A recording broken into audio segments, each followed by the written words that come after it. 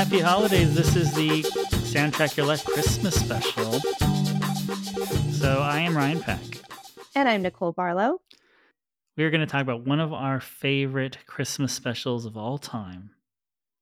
One that just got re-released on YouTube in pristine, stunning high definition. And I just showed it to my daughter the other day and she loved it. Oh, did she love it? She did. That warms my heart. I guess we should say what it is. So today we're going to talk about the 1988 primetime TV special, also Emmy nominated, Christmas at Pee-wee's Playhouse. Which is my personal favorite piece of holiday media. It just holds a very special place in my heart. It is my Christmas Eve tradition. Every year on Christmas Eve, I wait because everybody has movies at the holidays that I think they wait to watch. You kind of bank them for late. I wait until Christmas Eve. I queue it up. I have it on DVD because for a while it wasn't really accessible any other way. I have it on DVD. I queue it up. I wrap all my presents. I make hot toddies. And I just get progressively more drunk on hot toddies. And the special gets better as the hot toddies. Because it's bonkers. It's insane. It is insane, especially because it was on CBS at 8 p.m. in 1988. Yeah. Do you remember it from its original run? I mean, we were similar ages. So do you remember it as a kid, seeing it as a kid? Yeah. I mean, I think I haven't really seen it since I was a kid. Oh, wow. I believe I had it on VHS and I remember burning a hole through it. Yeah. I mean, Pee-wee's Playhouse and also this special, I feel like have been a fixture in my life for so long. Paul Reubens passed this year, as we all know. And man, you know how some celebrity deaths just impact you in a way that the others don't. It hit hard because he's just he's an icon. He's a hero. He's a childhood hero. Everything that he's ever made is so perfectly unique. So camp, so fun. This special is no exception. This special gives you everything you want and then triples down. Yeah, this special literally does not waste a single moment of time. No. No wasted frames. And it's short. I don't know what the runtime is, but it's pretty short, right? Yeah, it's 48 minutes, basically an hour special with commercials. Right. So it's an hour special with commercials. It's short. And you would think that I don't know, a lot of holiday specials, there's just so much filler, even if they're short. There is no filler. It opens strong, it closes strong, and in the middle you get Cher. You get Grace Jones popping out of a box to sing Little Drummer Boy. You get everything. Yeah, I was reading a Vulture article on the Pee-wee special, and they were discussing how at the beginning where, he says that there's all these celebrities that all these celebrities were going to be on the special. You almost think it's a joke because it's so jam-packed of big names. Yeah. It's oh, okay, there's Annette Funicello and Frankie Avalon. Okay, there's Grace Jones. Okay, here comes Cher. Okay, here comes Little Richard. And they're just rapid fire succession of crazy 80s celebrities. It's crazy how many people. And what's really charming, and by all accounts, Paul Reubens was a gentleman, a really nice guy, really beloved. And he wrote letters to a bunch of celebrities that he wanted to have on the show. And I'm sure they were great letters. And these are the people that said, yeah, sure, I'll come to Pee-wee's Playhouse, which I think is a testament to peak fame Pee-wee and how much people really wanted to be a part of that. Oprah is on this fucking special. Oprah has a cameo. Peak Oprah. Joan Rivers, too. Joan Rivers. Everyone. It's kind of think of all the characters that you would see in a steakhouse or something. Everybody is in this damn special. It's crazy. Yeah, and you have Full musical performances. You have Grace Jones, as you mentioned, who I had no idea who Grace Jones was in No idea. 1988. No, young me was like, "Who is that?" It's like she kind of looks like she's like a pharaoh. Well, she comes okay, so the scene is, if you haven't seen it, Grace Jones, this giant box arrives at Pee-wee's Playhouse. He's receiving all these gifts, right? That's kind of like the structure of the show is him like learning about Christmas and putting together his Christmas list. Giant box arrives, wooden crate arrives. They roll it into the Playhouse, and out pops Grace Jones in this like Pharaoh's headgear, and then kind of this like really sick, like molded, like titty bodysuit. And then she just starts to sing Little Drummer Boy. And not like a Christmas version of it, just like a straight up Grace Jones rendition of Little Drummer Boy. It's amazing. Fabulous. And then they realized that she was supposed to get sent to the White House and not the Playhouse. Yes, that's the gag. Like that's the whole gag. And then it ends. And then she goes away and you never see her again. And it's great. It's the most bonkers version of Little Drummer Boy next to the Bing Crosby, like David Bowie version. It's very much in that like same league of like, I can't believe this happened. Yeah. And so it's like a subversive Christmas special. It's kind of making fun of Christmas specials at the same time. It's showing reverence to Christmas specials. But like as far as like all these celebrities showing up and like everyone's in on the joke Oh yeah. except maybe Dinah Shore. Except maybe Dinah Shore, who they have, he has this kind of like phone booth that he uses. He invented Teams. He invented Teams. He's got like a tin can on a string, and there's like a phone booth, and it's like a Zoom call or a Teams call. And he's even got a background that he pulls behind him. He has this little like pull down, like little background. It's so great. It's such a gag. And then she's on it, and then eventually she starts singing 12 Days of Christmas, and it's really long when he puts up this like Pee-wee mannequin in the Zoom call. It's great. So good. Yeah, he was on the other line with Oprah, right? Yeah, he's on the line with everybody. All the cameos are like via this kind of weird Zoom booth that lives in the Playhouse. It's so great. It opens on a song that's written for the show. And it opens on a choir that is supposed to be the Marine Corps choir, but it's not. It's like it's the men's choir from UCLA, which I always find like a really funny factoid.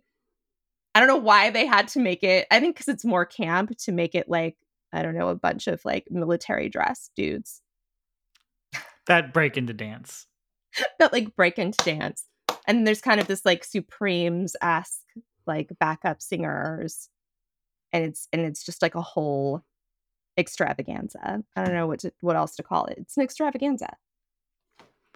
So watching it as an adult for the first time in a really long time, I was surprised that in 1988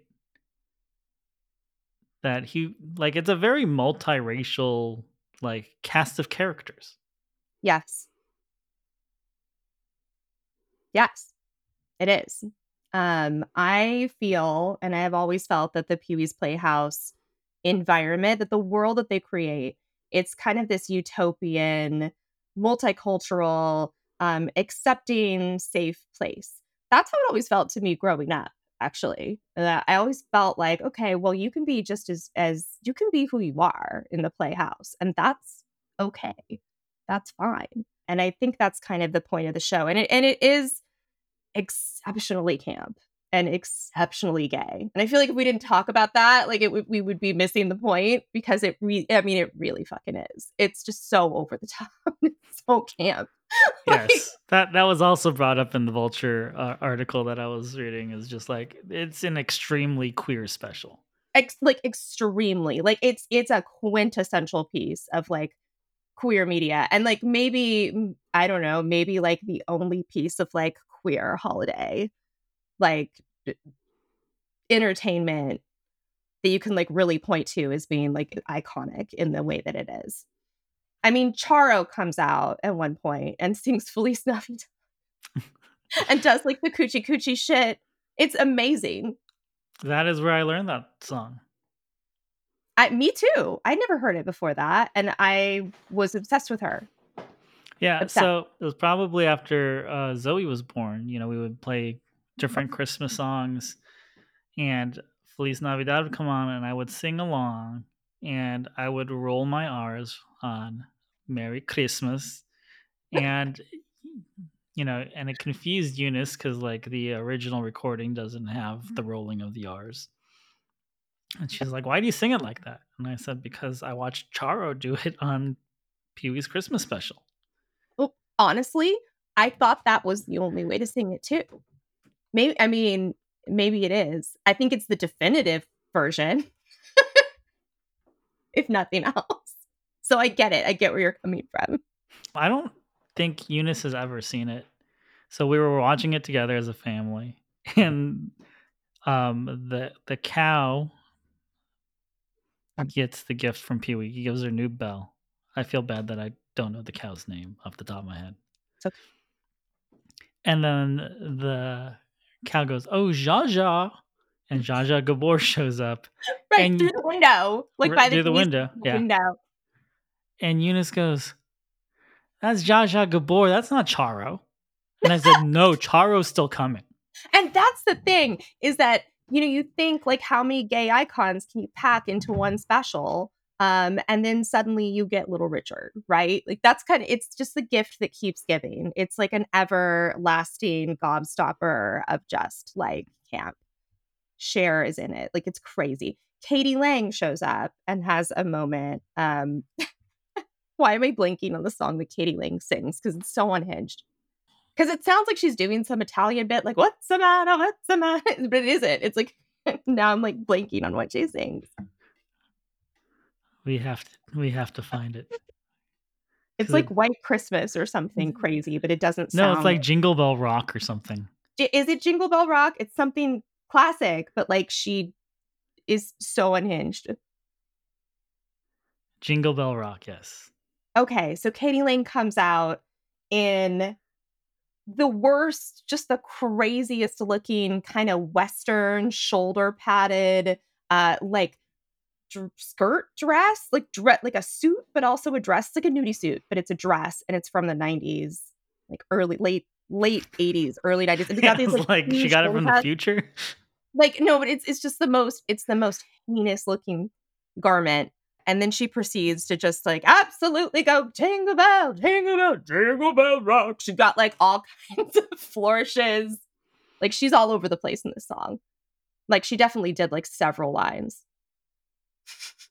She was there was snow that day at the Playhouse, is what I'm saying. And the performance that she does on screen matches the vocal performance.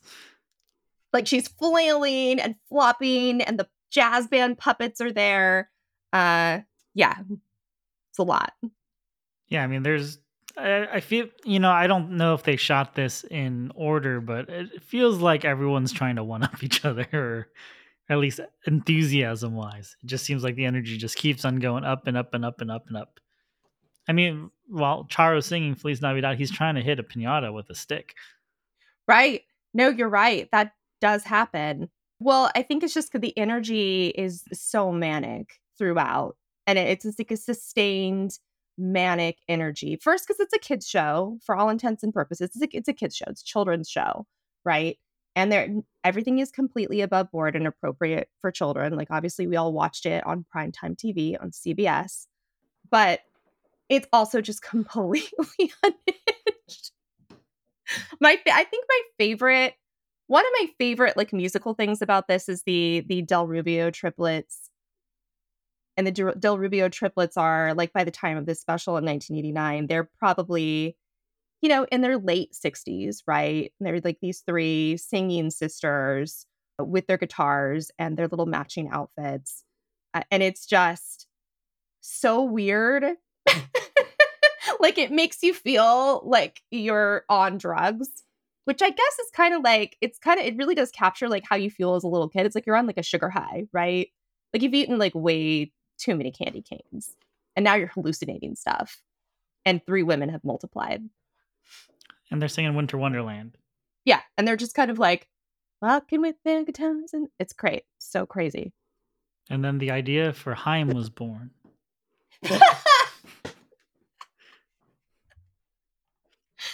Yes, exactly. Frankie Avalon and Annette Funicello are in the Playhouse with Pee Wee, and they're making Christmas cards. And there's this running joke of Pee Wee basically like working them like I don't know. He's definitely he's asked them to make 1,000 total Christmas cards for him. And for some reason, I thought there was gonna be like a just kidding at the end of the episode, but it never comes. But he never explains why he needs them. No, because nothing's explained. And then they ask for food and water. He literally gives them, or he something to drink and something to eat, and he literally gives them bread and water. Bread and water, yeah, because they're prisoners. They're essentially his like indentured servants that are making cards for no one. And they make like the cards with the like carved out potato. They're supposed to be sort of like crafting tips, but they're Right? like stupid and you would never actually do it. Yeah. Let's make cards in the most convoluted way possible. Let's In a way carve a that candy cane shape in a potato. right, let's make cards in a way that no one in their right mind would ever make them. That seems fine. Yeah, I think one of my other favorite parts is again, there's a lot of musicians in this. Like Cher is in it, but she doesn't get a musical number. Little Richard shows up at one point, and the precursor for this, if I'm remembering it right, is Pee Wee is on this kind of like green screen on this green screen like sled trip with Magic Johnson. When I say it out loud, it sounds like I'm making it It's up. a Like it sounds like a snowmobile. That's a dream. snowmobile, I believe. Snowmobile, okay, so I'm like, is it motorized or is it not? So he's on a snowmobile Or is with he on a Magic sleigh? He's on Johnson, something, yeah. something wintry, some kind of escapade with Magic Johnson, and they're, like, kind of shown in profile, and they're, like, Matterhorn, like, bobsled riding on this thing, and then they end up at a frozen lake, and at the frozen lake where Pee-wee goes ice skating, with a body double that's, like, a professional figure skater pretending to be him. Little Richard is there, like just at this for no reason. There's no reason for him to be there. And he's got that old school like ice pack Yes, tied around his back. like the hot water bottle or whatever. And then at one point he falls down, right? And everything Little Richard ever did in his life was like a dramatic diva moment. And I read a thing where like apparently he asked the director, like, do you want me to scream like a man or scream like a woman? So I guess you can like make your own judgment call on like which one Little Richard went with. But another legend on the Pee Wee special. Like, how many icons can you fit, like, just musically into one special? You have Grace Jones, you have Little Richard, you have Cher, you have Katie Lang. Like, that's already a pretty stacked house. And it's all like in a holiday setting, which makes no sense, but also makes perfect sense. It makes sense because Pee Wee wanted it to make sense. Exactly, because you're living in Pee-wee's world. So within this Christmas special, they do give a moment to explain Hanukkah. Right. With Miss Yvonne. No, with Mrs. Renee. With Mrs. Renee, sorry, I get them confused, and I shouldn't. Miss Yvonne is the, one that always hits on Pee-wee with the big hair. Yes. Anyway, go on. And so this is where I learned the dreidel song. Yep. Because I guess at this point in my life, I probably maybe didn't have any Jewish friends. Yeah, I mean, fair enough. I think depending on, where you grew up, right? That wasn't always a given. I think because of this special, I assumed every dreidel had chocolates in it. Yeah, I think I think it gave all of us a lot of expectations about holiday traditions that maybe weren't completely accurate. Dinosaurs are Jewish. Well, I always appreciated that though. I'm like, oh, cool. They made the dinosaurs that live in the hole in the wall Jewish. All right, that works. Good for them. One thing that this Vulture article pointed out that I thought was really poignant was he has that little moment with Randy the puppet about Christmas, and Randy's complaining about how it's this commercial guilt, and then they watch a video about like the birth of the baby Jesus, and Right. this Vulture article points out Paul Rubens is Jewish. Well, you could kind of tell that there was something network involvement happening where they get this like it's literally like a film strip clip from the 1960s of what the baby Jesus is, and it lasts for about 30 seconds, and then they just go back to doing a bunch of camp shit. Like it's not. They do not linger on Christmas. No. They just let the magic screen like do a little thing, and then you're like out. Speaking of Hanukkah, I don't know if this is not related to anything, but I'm going to say it anyway. Have you seen that video that's going around of Smokey Robinson on Cameo? Mm-mm. Where apparently somebody asked Smokey Robinson to wish their friend like a happy Hanukkah, but he didn't understand the spelling, so he's like, "I would just like to wish you happy Chanukah." I don't know what Chanukah is, but happy Chanukah, and hope you enjoy your Chanukah. And it's the greatest thing ever. I feel like Smokey Robinson and his Chinooka would have fit right in this Christmas. I was about to say that would be in the PoE 2023 version, Felt very that. but It's not very funny. scripted. I'm going to send it to you. Right. I can't wait to see it. I remember as a kid, I loved the cartoon that they play in the middle of the episode, where indentured servant Annette Funicello gets to press the button from the King of Cartoons, Cool cartoon. Yeah, it's and huge. it's like there's like an orphanage, and this guy, I don't know if he works at the orphanage, but this old man climbs through the window and just starts making toys out of whatever crap they have. And it's like a very sweet cartoon. Like it's fun and it's funny. Like it's not like overly sappy, but he's like making a Christmas tree out of like a bunch of umbrellas, and he's spitting nails into some makeshift sled that he's making. And there's a little choo-choo train that's being powered by a coffee pot. But I just remember loving that cartoon, and I've never been able to find it outside of the special. Well, yeah, because for the King of Cartoon segments, they would pick the most obscure 1930s weirdo cartoons that they're probably not even available anywhere else. They probably pulled them from some like, whatever royalty-free cartoon library. But I had forgotten that was in there, and then I was like, oh yeah, I used to really like. I think sometimes I would just like rewind the tape just so I could watch that cartoon, and then just like on like a regular like a Wednesday in the summer, be like, oh yeah, I don't watch that Christmas cartoon. No, totally. So it doesn't play in the Christmas special, but if you watched Pee-wee's Playhouse growing up, has a really great opening theme. Do you know who sings that opening theme? I do not. Cyndi Lauper, Wow. which I learned kind of recently.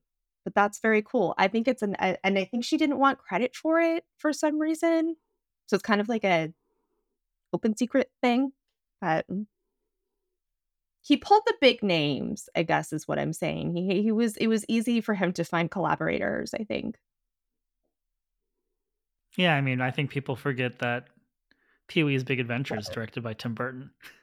Right. And of course, like, all that music being by Danny Elfman and stuff and being so iconic and kind of associated with Pee-wee. I feel like there's a long Pee-wee adjacent and related musical legacy because he's such an important figure in 80s pop culture. I think my childhood certainly would not have been the same in an absence of Pee-wee and just kind of that like permission to be super weird. A lot of those things that you're describing, like the cartoon, I think we all have those little memory hole things that like live with us from that show. Right. Like sometimes I'll just think about like the eye that would blink on his weird helmet when he rode his bike.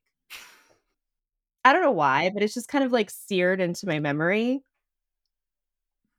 I will never get over his Christmas list being basically just like calculator paper. Like it's just that Conky's just printing out. Right. It's just this big like roll of paper. It's this giant list. And everyone keeps bringing him fruitcakes. Yes, I did love the fruitcake gag, and it's fueled my just hatred of my lifelong hatred of fruitcakes. I don't think anybody likes fruitcakes. I think that's an okay thing to admit Yeah, I mean, he made fun of it because it's true. because it's true, right? Yeah, Nobody's eating that. even the old people on CBS are like, "Yeah, I don't like fruitcakes." So I was looking up some of like what other people from this special have done. Like, not obviously not the celebrities, but like Rita the mail woman. She was off also on the Playhouse, but she was on a bunch of like Law and Order. Like she's a regular on Law and Order. That's funny. Well, Lawrence Fishburne was Cowboy Larry Curtis. Fishburne, yeah, Cowboy Yeah. Curtis So, with that big early role for atrocious him. accent. It's so bad. Cowboy in quotes. They weren't even trying. Yeah, to go from that straight into Morpheus, it's got a lot of range. My husband ran into him at a grocery store in Newport Beach. He's a lot shorter than you would think, apparently. I think the trench coat adds some optical height, some Or the optical. cowboy hat. Yeah, I think there are various accessories that we're used to seeing him in, so we assume that he's tall, but I guess he's not. And I guess on Blackish, they just had him sit on the couch all the time because he's the grandpa.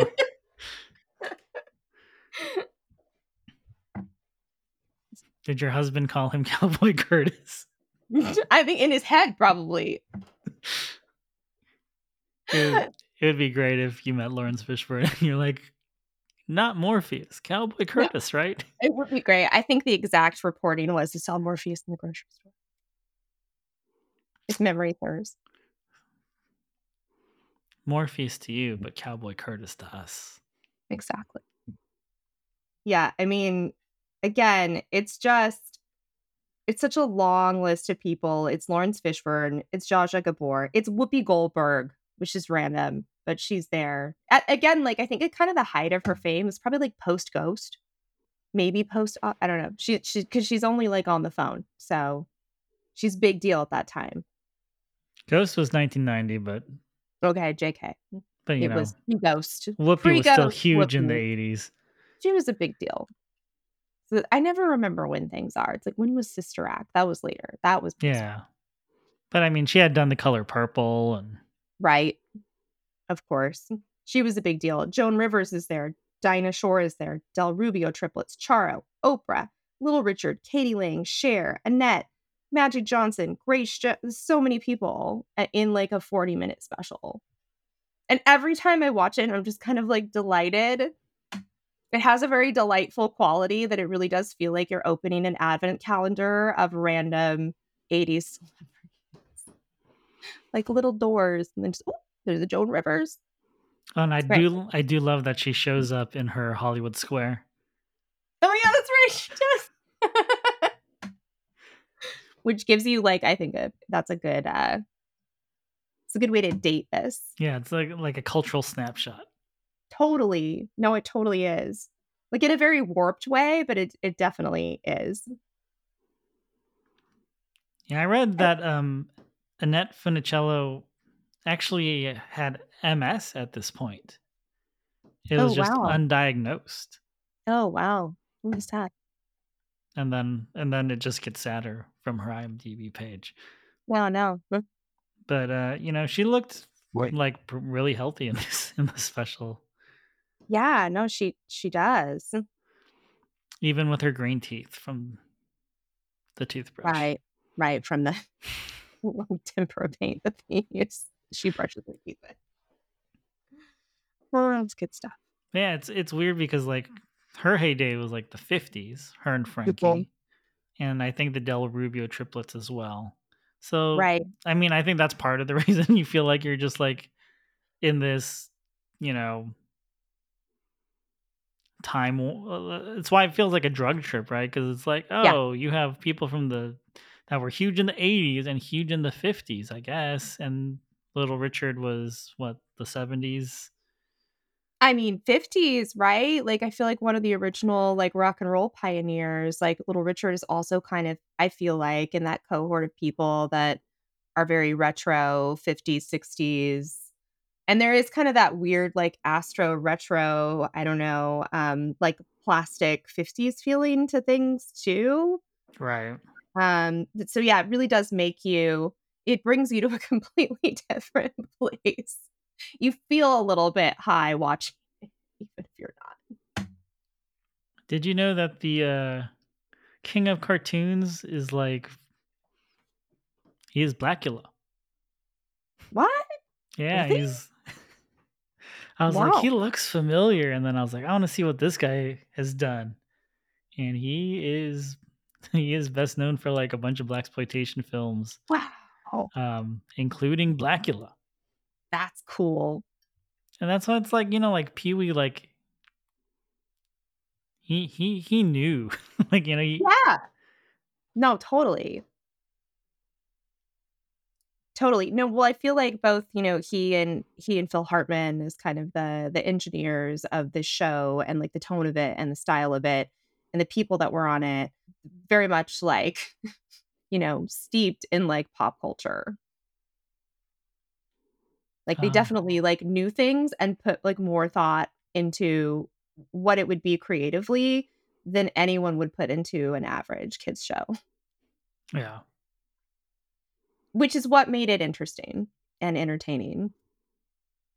And I think that's what it was kind of those little inaccessible things, like you were saying, like I didn't know like who Charo was, I didn't know who Grace Jones was, but after that you kind of want to know, right? Like tickle something in your brain where you're like, oh, Right. wow, I probably shouldn't be watch. Should I be watching this?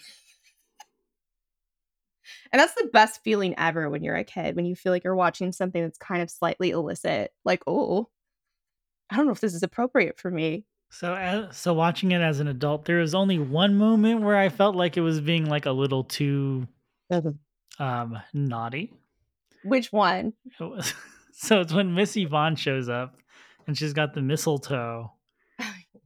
So she's like, "Oh, I've got this mistletoe and this is what it means." And then like everyone's like, "Come over here, Missy Vaughn, give me a kiss." Yeah, And then Flory goes, "Come here, Missy Vaughn, give me a kiss." And I'm like, "But right. she's wearing a He's wearing dress." a dress. I'm like, I was like, "Oh, is that inappropriate?" Well, for me, it's the and forgive me because I can't remember the exact context of this right now. Again, like I make like 4 hot toddies and then I watch this every year, so the recall is maybe not what it should be. But there's also that part where like they're doing construction on the place where Pee-wee is gonna put his presents, and then you look into the construction pit and just a bunch of like shirtless guys. Really hunky guys. I think that's where they're making the fruitcake wing. Oh, is it the fruitcake wing? That's what it is. Okay, I Yeah. knew that they were building onto the playhouse to house something. Right, but But it's like shirtless guys or guys in tank tops. yeah. No, they're like fully Oh yeah, they're they like are shirtless. yeah, no, they're shirtless, like like oiled up, like shirtless, like you're supposed to objectify them like horny looking construction which has no place. And But it's then he hands the fruitcake and they're just like, here's another one. and totally like it's a lot of things like that, right? Which is great. I mean, I love that Paul Rubens was able to get a lot of this stuff past the censors. I like when things were, like, able to pass through, like, network censors, and at some point, they were just like, "Yeah, it's good. Oops. No notes. No notes. No changes." You didn't get me a fruitcake, did you? No, I got you 2 fruitcakes. Right? 'Cause this also was like, fruitcakes? Hello? The fruitcake wing? And there's a bunch of shirtless guys in the fruitcake wing? Like, yeah, okay. We see what you did there. We see what you did, and it's great. But the network censors are just like, 2 guys in fruitcake wing. Okay. 'Cause there were some, like, executives that were like, "We're just way too heterosexual to understand what's happening here. Seems good to us." Yeah, they might those executives might as well have been children. Sounds fun. So, as most people know, there's dinosaurs here in California at this place called Cabazon. It's on your way to Palm Springs. And the dinosaurs feature in Pee-wee's Big Adventure in the scene where he's like out talking to I forget her name, but the woman that wants to move to France. They have this like moment inside one of the dinosaur heads in that film. So it's like this very iconic scene from the movie. After he had died, they had them dressed up in Pee-wee suits with the red bow tie, which was really cool. And they've kind of taken it down for Christmas. And a friend and I were saying, like, well, why can't we just blend those things? Because there is a Pee-wee's Christmas special. So why not both? That's fair. Why can't we just continue to honor Paul Rubens and also have Christmas dinosaurs? These dinosaurs mean a lot to me personally. If you live like out here, it's a big. The dinosaurs are kind of the same. So my wife was saying that he is in that quiz show movie that Sandro and Aquafina are in. I think it's on Hulu, Hmm. and it's like one of his last roles. But she said he makes the most out of it. I haven't seen it, but she says that he's pretty funny. Yeah, and I mean, it's heartbreaking to know that he was still trying to do things like that while he was sick, because I think he had been sick for quite a while and struggling for quite a while. But yeah, I mean, so many great performances from Paul Rubens, really. Like he's kind of like the best thing about any given episode of a TV show. Um, he just makes everything better. And the fact that he gave the world this gift of this like absolutely manic and insane and beautiful and wonderful Christmas special is like just the greatest thing. It's something that should be like preserved and like at the Smithsonian, like that's how strongly I feel about this Christmas special. Well, I was really excited to find it not just on YouTube, but that they put this like super pristine version of it on there, and I believe it had like it had his estate's blessing. Right. Well, so I follow him on social media and his estate, I think, has continued to post after his passing. And that I think was one of their big things, big initiatives. Like, we're going to make this available and we're going to make it really nice, knowing how beloved it is by fans and by so many people, and how I think it is a tradition for a lot of folks to watch it. And it wasn't, super commercially available for a really long time. So it's great to see it out in the world again in such pristine condition. I think it does deserve that protection and preservation, and for people to kind of like carry on its legacy. And for any reason you're listening to this and you haven't seen it, like please watch it. Your life and your holidays will be infinitely improved. They will be better. I promise. Yeah, and I think that a lot of people were probably trying to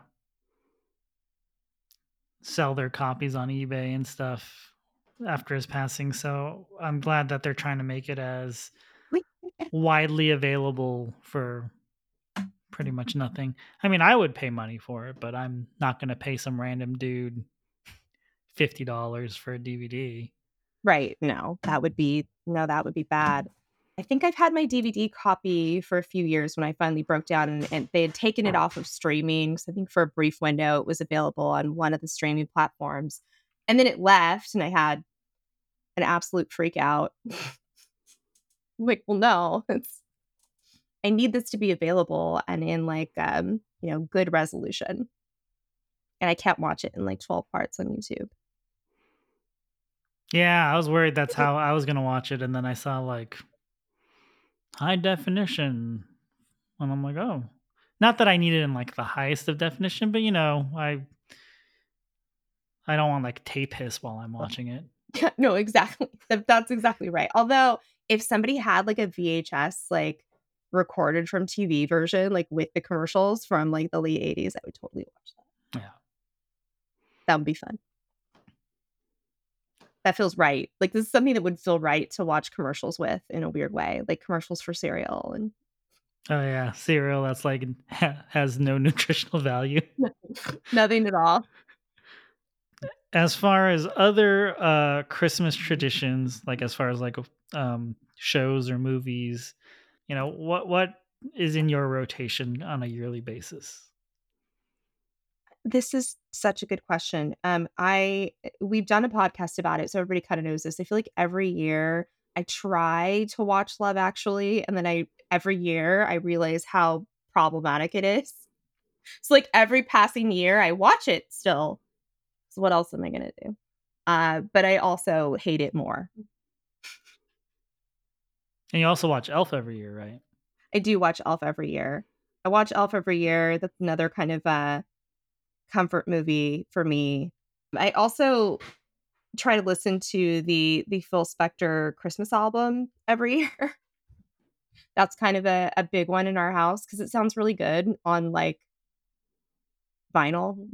And you just put it on and like do your Christmas things. It's fun and great. Even though Phil Spector is a big creep. Yeah. Like big bad he was a bad man and a big creep. But it's a great Christmas album. So And do you have a rule for when Christmas music starts for you? Are you a after Thanksgiving person, or like, I know you're not like a Coast, you don't listen to Coast for 24/7 Christmas music, I'm guessing. I don't listen to Coast.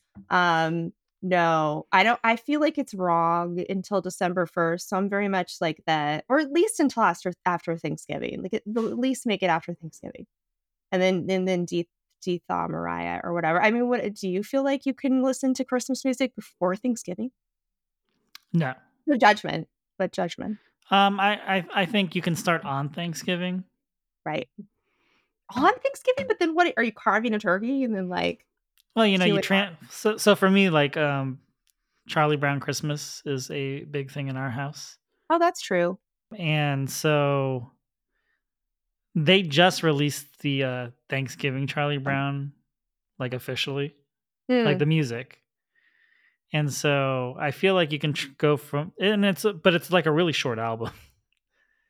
So I feel like you can go from Thanksgiving into the Christmas album. Yeah, I also feel like Vince Guaraldi is good just holiday dinner music in general, so you can totally play that across dinner parties. Yeah, like, I wouldn't play Jingle Bells at Thanksgiving, but Sure. I think you can start with, like, the Charlie Brown Christmas stuff. I think Vince Guaraldi is like a really good ramp, actually. It's like a good warm up before you get to the more like hardcore, hard drugs, intense Christmas music. So we can't be listening to Mariah Carey until the first. You, Hmm. you burn out too soon. Yeah. You can't play Little Saint Nick by the Beach Boys at Thanksgiving dinner. You cannot. No. I don't have a lot of respect for Thanksgiving for a variety of reasons, but I respect it enough to not do that. Yeah, I'm not a huge Christmas music person. Like, now I'm subjected to it because I have children, but like Sure. as an adult, it was the Sufjan, like, Christmas box set. And even from that, it was like I'd pick a couple songs from each disc.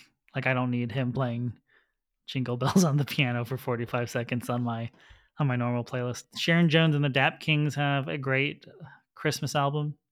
Hmm. So that's part of my rotation. And the New Standards did like a live Christmas album, and we'll listen to that. But because of the children, it's mostly like 5 different Christmas songs. Wow. But I think the Sinatra Jingle Bells is my favorite of the Jingle Bells versions.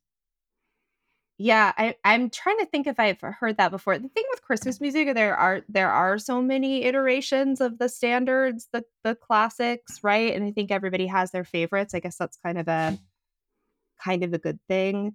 I also find a lot of Christmas music pretty depressing. Like there's like a half like really upbeat, like really like shiny, happy Christmas music. And then there's like super bummer Christmas. There's like Fairy Tale of New York. Right. Um, which they sang at Shane McGowan's funeral recently, which was like very affecting and pretty cool. But yeah, there's like there's buckets, right? Because it's kind of like whatever, a bittersweet holiday, just like Christmas movies. Like they have like they usually have kind of like a bittersweet quality. Sometimes they're kind of sad. Sometimes they've got like an "It's a Wonderful Life" vibe. Yeah, I mean, even Home Alone, it's like, oh, like I Yeah, miss my family. yeah, I know that. Does people don't talk about that character in Home Alone a lot. That's a really sad subplot. That's super sad. In a, like, a completely ridiculous slapstick movie that you wouldn't really expect that. Yeah, the whole time Macaulay Culkin is just judging him because he looks kind of mean. Yeah, right? And he saves him at the end. Home Alone's a great movie. Great soundtrack too. It is a great set. It's a great movie. It's a great soundtrack. I love every year the way that like Home Alone discourse seems to kind of take over your social feeds with people wondering like whether or not Kevin McAllister's dad is a mob boss and how he can afford like that house and like 16 tickets to Paris. Love that discourse. There's like a whole Reddit thread like breaking down like how he has to be. And how he can afford all these Oh, fancy hotels in New yeah, York. it's clearly white collar crime. But I mean those are kind of like my go for sure I'm going to do those Christmas traditions. I don't know if you have like what are your movies that you like for sure are going to watch? You know you're going to watch every year. Well, because of kids, like it's more like Christmas specials instead of like 2-hour movies. Mhm. Charlie Brown Christmas is part of it. Yep. The Garfield Christmas special. No. I haven't seen that in a minute and I was thinking about it this year. Does it hold up? It holds up except for the part where he goes, "Whoever thought of this should be thrown out in the street and shot." Damn, Garfield. Okay. Yeah, and he says that. I believe he says it in every Garfield special. You know, I do kind of remember stuff like that, but also like we grew up at a different time, right? Like in a very like Looney Tunes kind of time where you could like make those jokes and you could like Right. chase around with shotguns and it was okay. It was like normal. Yeah. But damn, I didn't know Garfield was that hard. Yeah, and it was just like diet soda. Whoever thought of that should be thrown out on the street and shot. Which is a funny joke actually on like a couple of levels. This must have been like right when Diet Coke was like breaking out. Well, I don't know if he made that joke specifically, Oh, but like okay. that but that's like the gist of why he would say it. I want to believe that that was the joke. I like that. Like veggie burgers. Whoever thought of yeah. Anyways. Vegetarian lasagna. Yeah. We're gonna watch that this week. The Grinch Who Stole Christmas, the cartoon. The cartoon. We'll do that with the Yeah. you're a mean one, Mr. Grinch. Yeah. These are all like you're like a classic Christmas family. Well, I'm not finding anything like new that I particularly like. Yeah, fair. Like I'd like to move into Elf when the kids are a little bit older. Yeah, you gotta wait. They won't get it. Right now, it's just like, oh, this looks like an adult movie where people are just talking. Yeah, they're gonna tune that out real fast. You gotta wait. Yeah. We watched this Sesame Street animated Nutcracker thing. Zoe kind of likes it, but as much as I love Sesame Street, I do not care for it. What well, it's Sesame Street. I mean, how good is that gonna be? Muppet Christmas Carol is Yeah, superior, we're gonna work our way up to that. but it's sad, you know, and it also is maybe for slightly older kids in a weird way, like, because even though it has the Muppets, like, it's a pretty dark story. Yeah, we tried the Disney like Mickey Mouse version of A Christmas Carol, Oh, yeah. and I think that was a little scary. It's a little intense, and by the time you get to the ghost of, like, Christmas Future at the end, and it's basically just, death, it's bad. The Muppet one is, like, that Muppet that they crave for it is scary as shit. And I have to say that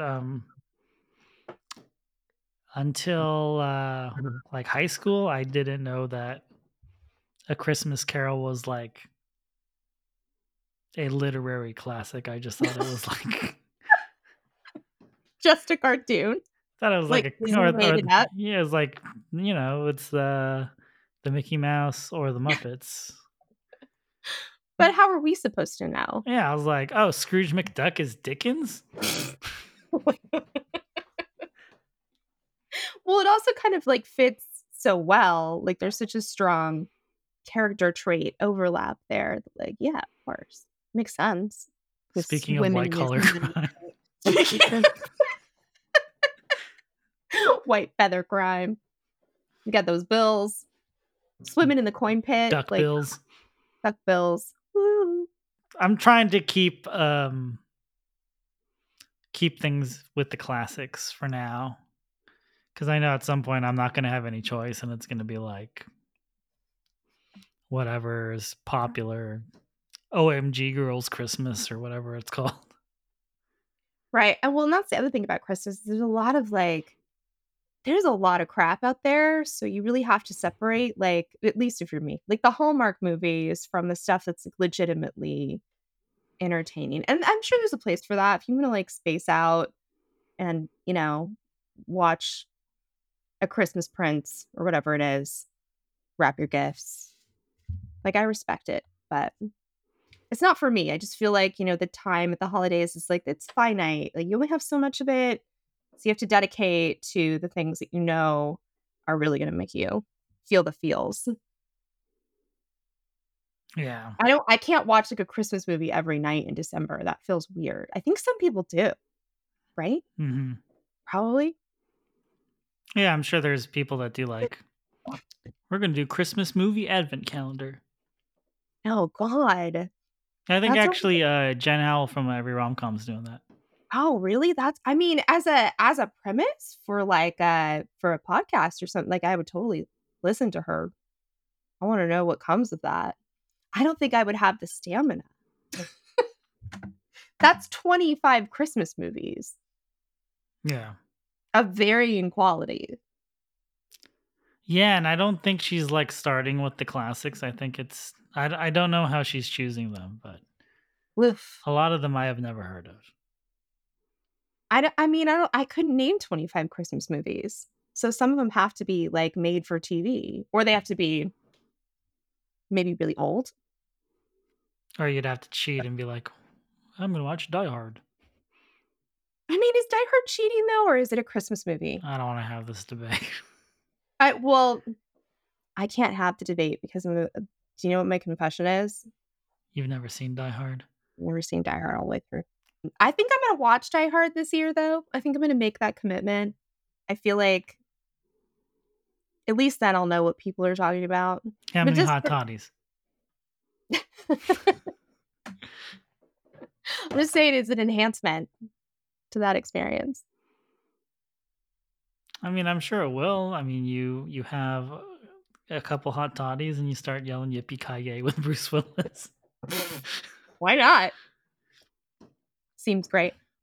I've also never seen this is so embarrassing. I feel like people are gonna come at me for this. I've never seen The Holiday, and maybe it's partly, because Jack Black as a leading man is like, I don't know, it's weird to me, like, after that whole Shallow Hal era, it's weird to me. But people like that movie, or so I've heard. Yes, at least film Twitter seems to like it. People seem to like it, and it seems like the kind of thing that I would wanna watch because it kind of involves, like, a cottage. I don't know, like, I like a Notting Hill. I like things that like, involve something British. Are you like, "No, it's not good," or are you like, don't do it?" Um, Look at you, you're like, "You got opinions. Your face is full of opinions." well, I am very picky with my romantic movies, so that's part of it. The other part is it's definitely in the part of Jack Black's career where, oh, Jack Black's in this movie, so we're gonna like find some place for him to sing. Oh, he sings in it? Not Yeah, he does sing in it, and What does he and and sing? and it's very shoehorned in. So I believe he's a composer, like a film score composer, Okay, naturally. and so taking Kate Winslet, and I forget if it's like a blockbuster. I don't know. He's talking about movies. So then he just starts like singing different like Jaws, and then he starts saying like do do do do, and then like he starts singing like bits of famous scores, Okay, so he's his character from High Fidelity, kind of. but not like singing "Walking on Sunshine" and Like a less aggressive version. yeah, like he's like kind of like nerdy, dorky, supposed to be endearing, but he's gonna like sing bits of famous film scores and not a song he made up about how Laura's daddy died. God. Alright, I take it back. Maybe I won't watch The Holiday. I mean, you should, so then we can cover it for a future Christmas episode. Okay, I'll watch The Holiday. Maybe it'll become part of your rotation. Maybe, I don't know. I mean, again, like, I don't know that is there a good, like, Christmas rom-com? Like, a really good one? That's not super treacly? Because I feel like, as soon as you add in a holiday, it's, like, too much Yeah, I can't think of any. buttercream frosting, I remember watching The Family Stone once, and I don't remember much of it other than I Oh, think yeah, I've seen that. I think Craig T. Nelson is in it and Claire Danes. I've seen The Family Stone, but The Family Stone is depressing, kind of. Like, it's sort of fun, but it also, like, has some without spoiling it for is it a spoiler if it's been out for, like, 20 because the mom in that film, like, dies of cancer? Like, Meryl Streep is it Meryl Streep? She dies of cancer. So it's sort of like it's a great ensemble, but I don't know that you would watch it to, like, feel good at the holidays. I wouldn't. That's not for me. I think it's like basically Christmas Carol or Elf. That's about it. Yeah, And that's how I Muppets Christmas Carol, not like old British people Christmas Carol. like, specifically the Muppets. Yeah, or Mickey Mouse. There should be more Muppet holiday specials. I also wish somebody would just kind of, like, super glue together, I don't know, a bunch of, like, random Christmas-related performances from, like, 70s variety shows and, like, the Ooh. Muppet Show. Like, I wish somebody would do that for me so that I didn't have to do it myself. Somebody make that, please. I want that. Are we basically asking Tyler to do that for us from I turn my Yeah. podcast on just like, Oh my "Hey, god. do that Batman thing with the new Batman movie, but the old Batman soundtrack," and then he did it for us? I'm just saying, like, if I had, like, time, and any, like, editing skills whatsoever, like, I would absolutely do that. Like, somebody needs to, like, do that. Yeah. Some archivist that really cares, like, needs to do that. Yes, please, because Nicole's tech editing skills prevent her from. They're just not great. But somebody should do that. That would be really, really fun, and I feel like, It would be a gift to the world. yeah, and I feel like the only way to make it happen is, like, for the people, by the people, because it's gonna be a bunch of things that are, owned by a bunch of different media conglomerates. But I would love to see that. Like, I would love to see just, like, a whole kind of, like, spectrum of, like, weird little, like, David Bowie and, Bing Crosby doing Little Drummer Boy kind of moments from, like, across time. 'Cause, like, I always wanna watch that every year, but then it's like, what do I do after? It's 5 minutes. Yeah, Yep. I have it on vinyl, I don't even know what's on the other side. doesn't matter. It doesn't matter because it's cool to have. I don't know. I know I've listened to it a few times, and I don't know what happens when I flip. Nicole, it was fun talking about Christmas at Pee Wee's Playhouse. Rest in Yes. peace, Paul Rubens. Rest in power. Rest in perfection.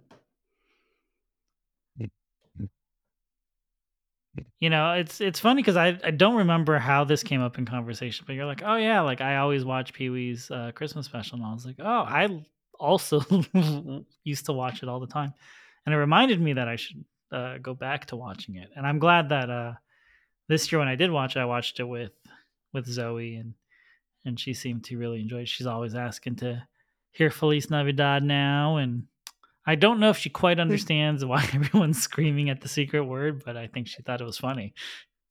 Yeah, I think that's one that you have to watch the series to understand. Maybe she'll get into that. But it was nice to see that it can be part of the family rotation next to Garfield and the Grinch. So we've got one more episode coming out this year, and it's going to be a Patreon exclusive. If I can figure out the technology right, we might make it so you can just buy that one episode, so you can get a preview of what we do for the Patreon. We're gonna do our end of the year music list, and it seems like you're working very diligently at that. Always. I've been listening to a lot of stuff that has been recommended by our podcast friends, just so I can at least understand like what some of the new buzz bands are. I don't like any of them, but at least I tried. I like that the effort was made, though. I appreciate that. Yeah, I was like, oh, who's this Wednesday band? They better not sound like Thursday. And name after the first day of the week. I mean, they're okay, but not at the top of my list. Yeah, that's your cup of tea, huh? No, I did find a song that I'm excited to share on my list that is from a newish artist, and I was like, maybe I'm not losing my touch with music after all. But that'll be out before December 31st. And we've got, and that episode's going to contain some of our friends' lists as well. So we have Rachel Brodsky. So she gave us some recommendations, and Scott and Catherine from Great Song Pod, because I don't want to say the whole the whole podcast name. And then I think Tara's supposed to do one as well. So it's really going to be like across the spectrum of people that have really good taste, like way better taste than I do. So definitely like tune in for their recommendations. Yeah, I wanted to make sure that we got people that listen to new music. Right. I know. Because like it's gonna be like an hour of us talking about like reissues and bands that have been around for like 30 years. But like exactly. It's like, oh, so you don't want to talk about the Give Up Transatlanticism tour? Oh, okay. Sorry. No, we Yeah, did new music. Yeah, new music. I mean, we'll still talk about some old music, but I hope you're looking forward to that. Nicole and I are definitely looking forward to that. I'm looking forward to this year being over. But then a new year has to start, and you don't know what's going to happen then. Yeah. I'm not exactly looking forward to a new year. I'm just looking forward to this one being over. I'm counting down the days that I have to actually be in the office for the rest of 2023. Same. The number is 2. Big same. Well, here's to a lot of really great holiday naps. Thank you. Oh yeah, happy birthday. Oh, thank you. Thanks for joining us this week on Soundtrack Your Life. Make sure to visit our website, soundtrackyourlife.net, where you can subscribe to the show on Apple Podcasts or Spotify. While you're at it, if you found value in the show, we'd appreciate a rating. Or if you'd simply tell a friend about the show, that would help us out too.